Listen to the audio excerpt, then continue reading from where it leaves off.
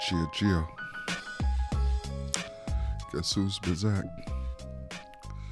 Ladies and gentlemen, thank you for tuning in to another episode of the Page Turners Podcast with your host, Elgin Bailey.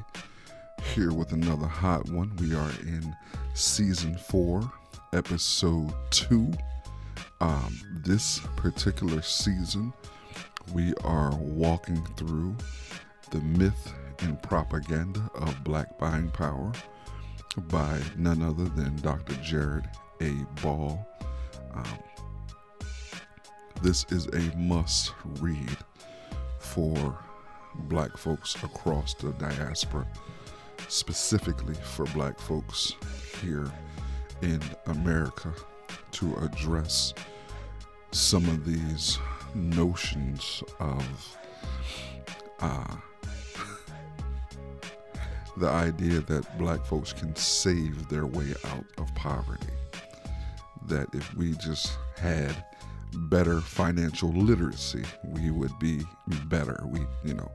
If we just knew how to save. But this idea that we already have the money to save is the problem, ladies and gentlemen, because Black folks, we do not have the money. This episode of the podcast, we are entering into Chapter 1. This is the introduction, and I don't want to spend a whole lot of time bullshitting. At the end of the podcast, there will be some housekeeping. I will share the Patreon link because, I do have a Patreon for the Page Turners, and 50% of everything that comes into the Page Turners Patreon will be donated, or not donated, will be used to buy books that will be given out in the community. Sometime this summer, I am going to be looking to give away anywhere from 200 to 300 books. All of the books will be Black authors, Black fiction, Black nonfiction, Black. So you definitely want to become a part of the Page Turners Patreon to get involved. And if you want to donate straight to the Page Turners, that you can send it to my Cash App, $Elgin Bailey. That is $Elgin Bailey. But I don't do this podcast to gain, fortune and fame. I do this to help change the current state of predominantly Black communities and Black lives here in America, but across the diaspora. So, with all that said, all the housekeeping out of the way, we're going to dig right into Chapter 1. This is Chapter 1 of The Myth and Propaganda of Black Buying Power by Dr. Jared A. Ball. Chapter 1 is titled Introduction. And I read, buying power as an economic mythology developed within a broader effort to impose Black capitalism as an alternative to political or social equality and citizenship. An evolving Black business class adopted and adapted the mythology to their own particular racialized class interests and used their relationship to the larger economy to help create a Black or Negro market to be targeted by a more wealthy and white commercial corporate advertising community. Jesus. That's heavy already, ain't it? Okay. Let me continue. In 2017, Jay-Z's The Story of O.J. dropped and immediately became an enormous topic of conversation, as much for its apparent astute economic analysis as for its visual walk down memory lane riddled with the tremendous wreckage of heavily propagated anti-black imagery. The justification of visuals depicting a national oppression, with lyrics largely framing that oppression as resulting today from financial illiteracy, beautifully demonstrates so many of the contradictions discussed below. The anti-black accompanying lyrics, which point instead to black ignorance as the cause of existing equality, in the video, crosses burn while Dr. Huey P. Newton and the Black Panther Party are ironically lampooned. But the lyrics speak to a very different politics. And I know a bunch of you Negroes out there love some Jay-Z. And I'm not going to sit here and act as if I am not a fan of Jay-Z. But what I refuse to do at this point in time is to ignore all of the damage that his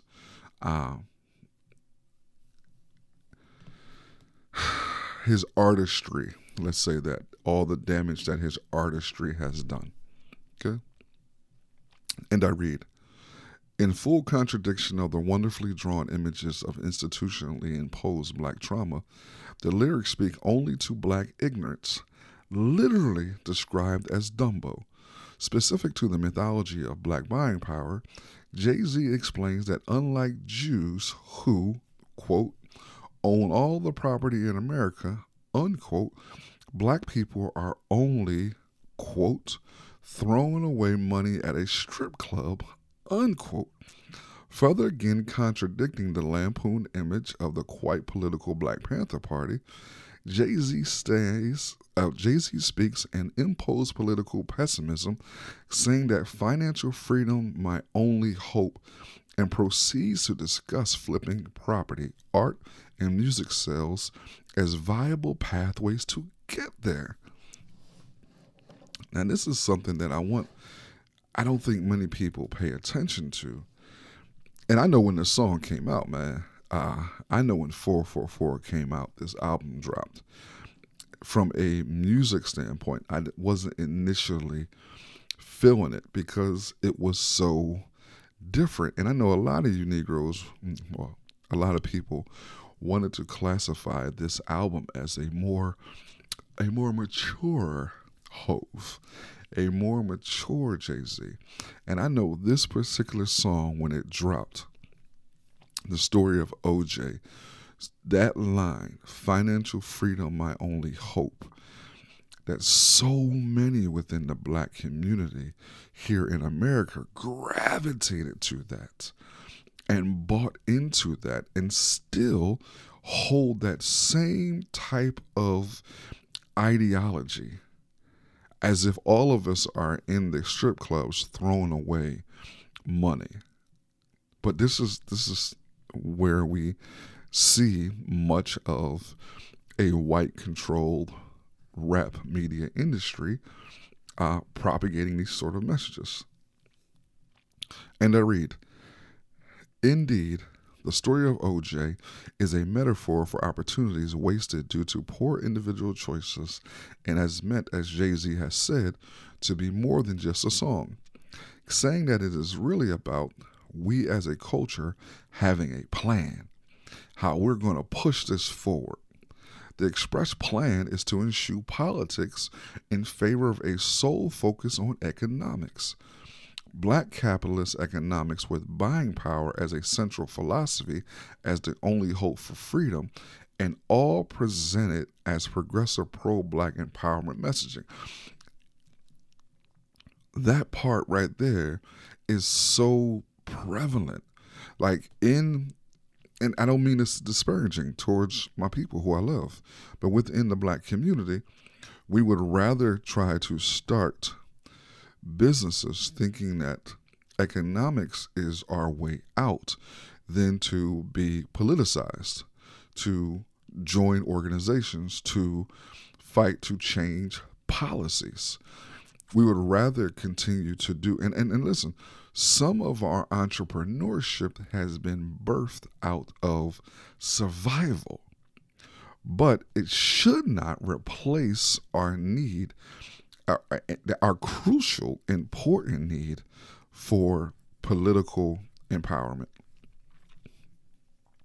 And I read, interesting, Jay-Z was born the day Chicago Black Panther Party members Fred Hampton and Mark Clark were killed. December 4th, 1969 marks birth the death of one of the greatest rappers and entrepreneurs in history and the death of two members of one of history's most impactful political organizations.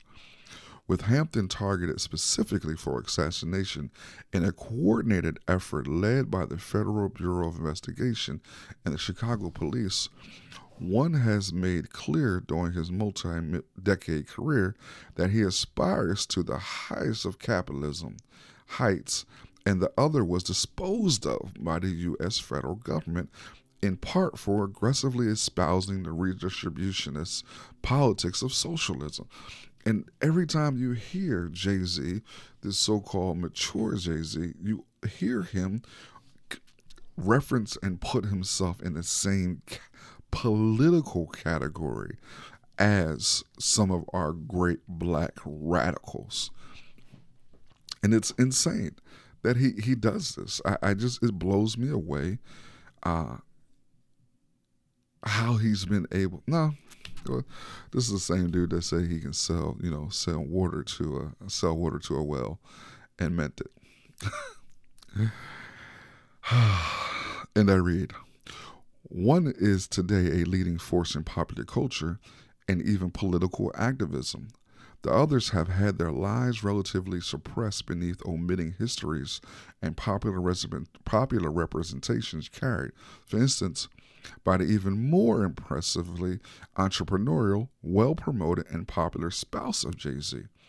The performative allusions of Beyonce Knowles to the Black Panther Party and radical black histories have in many ways become those histories' most dominant and well-distributed symbols. After 40 years, former Black Panther Assata Shakur remains in exile under renewed calls for her extradition from Cuba and imprisonment in the United States. And he's referencing how Beyonce had a whole halftime show where she is mimicking and using Black Panther representation as a way of rallying the crowd up. It was just insane. So many people refer to and gravitate towards that type of performative activism. That is what most people are looking, many, I won't say most, I'll be fair, many are looking to do these days. And I read, Beyonce tours with $50 million Pepsi sponsorships, $50 million Pepsi sponsorships, and $60 million Netflix deals. Jay-Z has helped sell nearly every major name brand and has even become the recent face of the NBA and NFL as they expanded franchises into politics. Remember, for a minute, everybody thought that Jay-Z was, owning the Nets. When my man had a small financial stake in it, but he was the face. And using him as the face, the idea was to bring people in, but not just any people. Exactly. Beyonce and Jay-Z have become among today's biggest proponents of black capitalism, couched often in the aesthetics and language of black power. The beginning and end represented in that 1969 exchange of lives and politics would be charted beautifully the following year in Earl O'Farrell's The Myth of Black Capitalism, itself found a year later in the prison cell of George Jackson, another assassinated and often forgotten member of the Black Panther Party, whose image has also been previously appropriated by the equally commercial rap Rule. O'Farrell's work took on and disposed of the broader mythologizing of black capitalism and its subsidiaries, black banking, investing, saving, and business as methods of ending economic equality. This is 1970. We in 2021, and it's even more insidious now. And I read, his work was published at the height of this country's struggle over black capitalism's promotion, largely by the administration of President Richard Nixon, and adopted by a more conservative black business class as a response to increasing left-leaning and radical black political movements.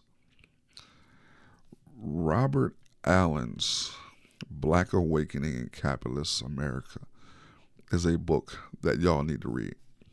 Gotta get it. And I read, the fear of an advancing black power movement, including the Black Panther Party and Black Liberation Army, that increasingly espouse variants of Pan-Africanism, nationalist, socialist, and communist politics, encouraged in part the promotion of material potential and black capitalism as a more viable, pragmatic, or mature solution. So it made sense, like, and not to give Nixon any sort of praise, but for him to put this onus on economics instead of political power took so much of the wind and breath out of many of our movements at this time, because it had many within many of our own people. That's why class analysis is so important. Many of our own people gravitating who weren't aligned with, the radical side of the movement, had them gravitating and saying, "Hey, yes, let's push economics. Let's push business." It's fascinating how that still is going on. The crux of the crux of Afari's argument in the end remains a centerpiece of what follows here. Black people do not have enough money or access to larger national or global economies to have what wealth does not exist among black people to, in any meaningful way, improve the material, economic, and live conditions of the black community as a whole. And I'm going to read that shit one more damn time. Black people do not have enough money or access to larger national global economies to have what wealth does exist among black people to, in any meaningful way, improve the material, economic, and live conditions of the black community as a whole. We don't have the money, man. And I read, attempts by black people in the United States to marshal their resources to benefit of the whole and the various ways these attempts were bound to fail were all laid out by Afari, but remain today in popular fashion absent from Afari-like criticism. We hear today the same arguments made for more than a century and a long since proven insufficient: buy black, bank black, circulate the black dollar within the community, and, as I will argue, use more intelligently the black power, the buying power of black America. What differs most today is the propulsion of the mythology as propaganda in an existing media environment more consolidated in its ownership and penetrative in its reach than ever. Man, family.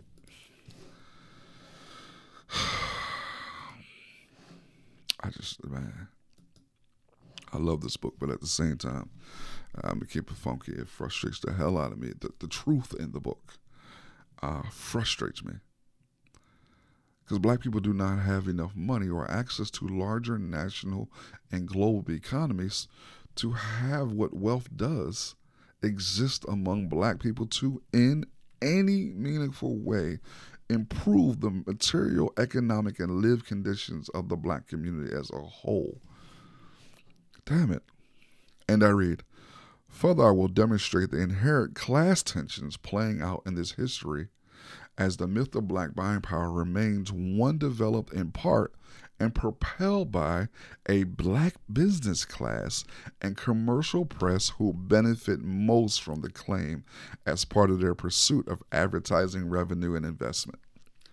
Buying power as we know it today is largely a fiction developed and promoted by a black business class which has its own specific origins and traditions.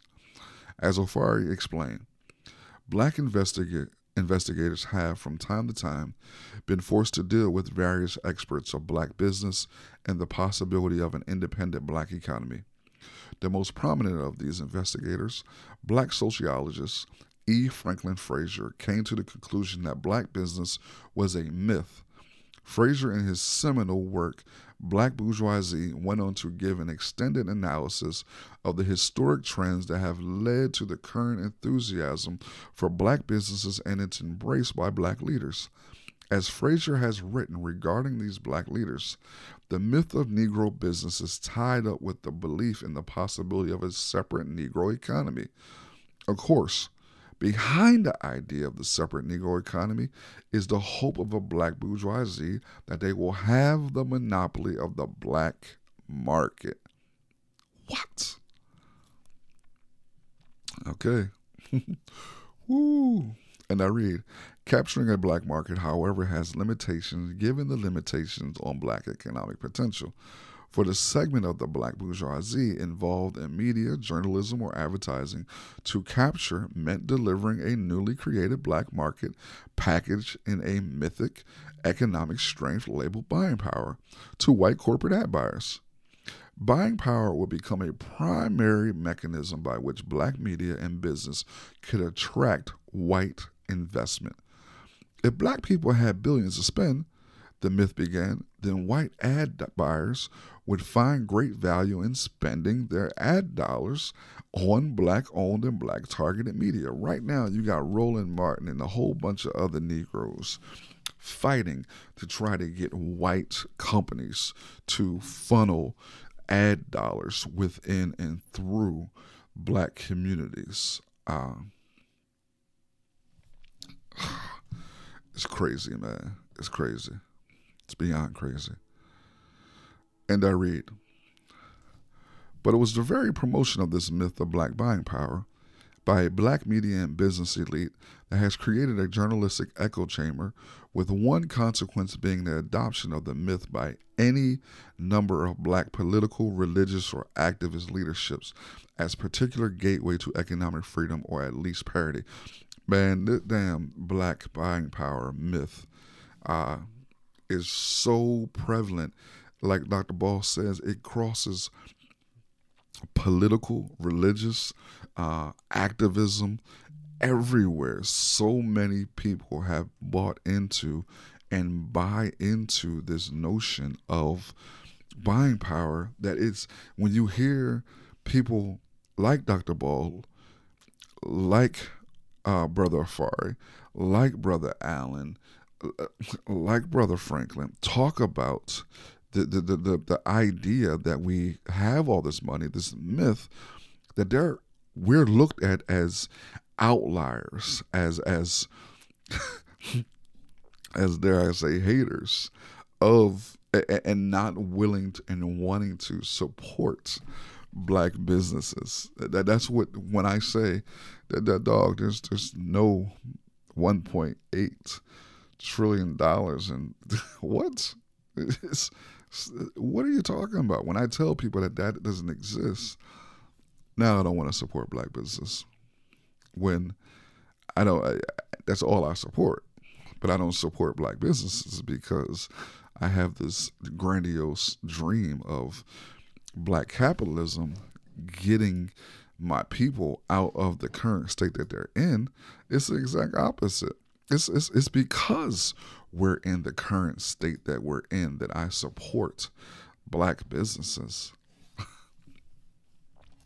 And I read, buying power, though in its origin and current application as a marketing tool for advertisers, is applied to all and any segmented formation of society, including corporations and municipalities, its relation to black political struggle, it being a focal point of a solution to centuries-old dilemmas, is particular to black America.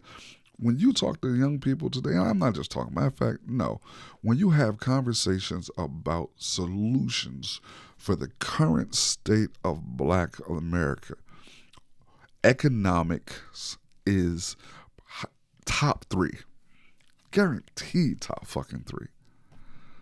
Top 3.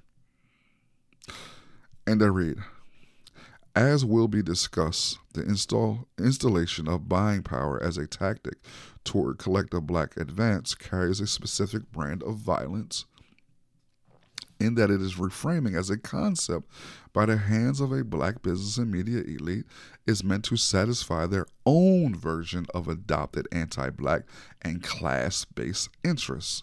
Still with Frazier, this black bourgeoisie caught in illuminality between wanting distance from the Negro masses while simultaneously suffering contempt from the white world. Woo! That's heavy. Franklin says, has created in its isolation what might be described as a world of make-believe, in which it attempts to escape the disdain whites and fulfill its wish for status in American life. One of the most striking indications of the unreality of the social world which the black bourgeoisie created is its faith in the importance of Negro business.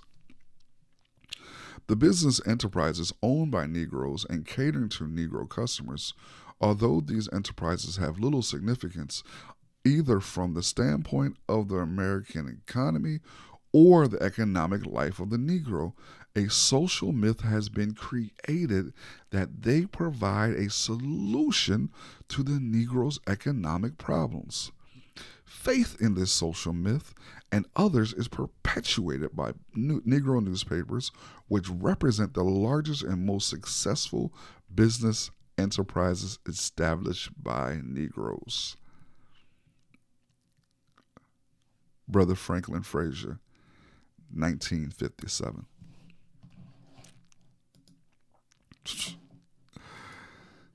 $19.57.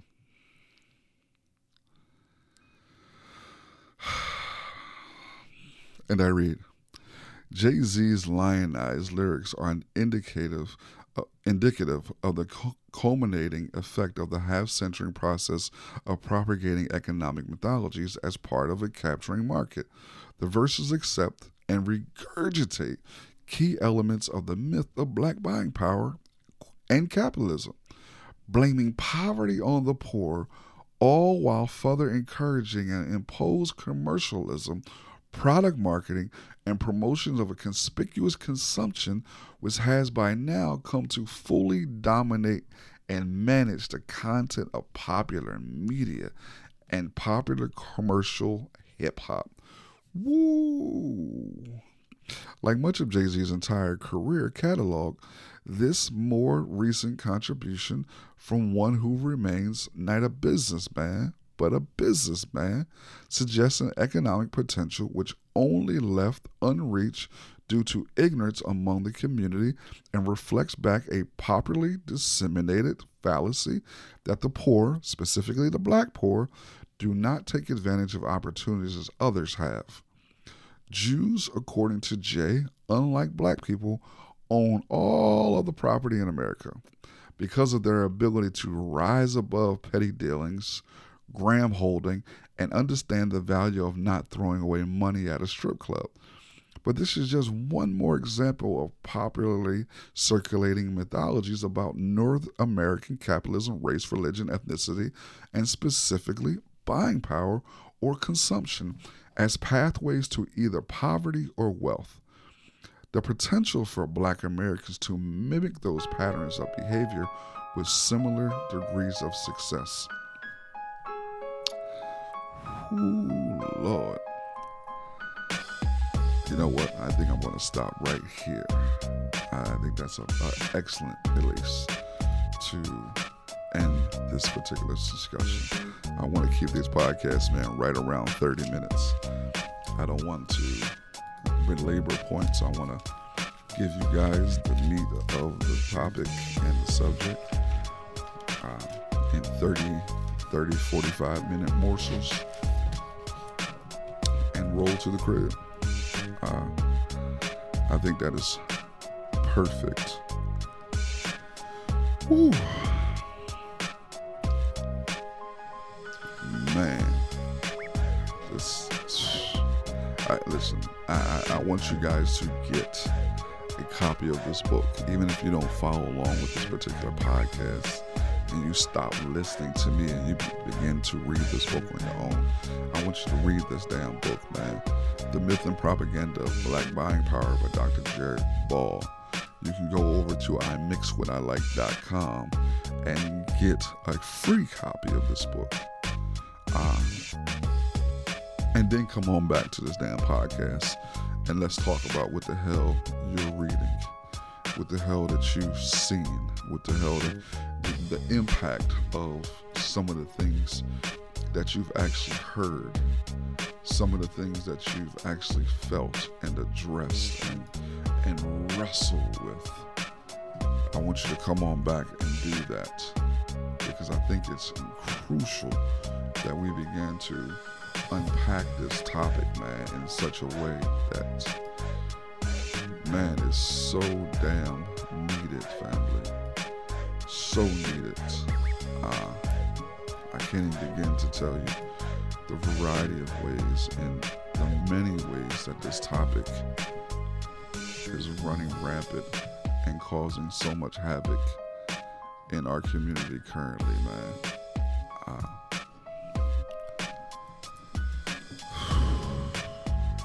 Family, I'm telling you, it's heavy. It's heavy, man.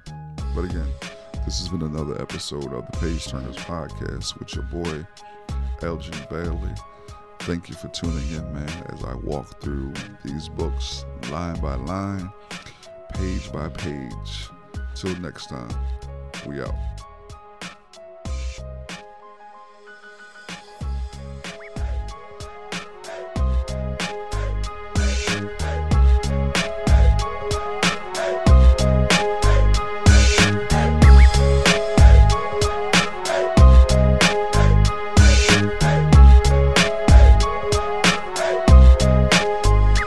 Thank you.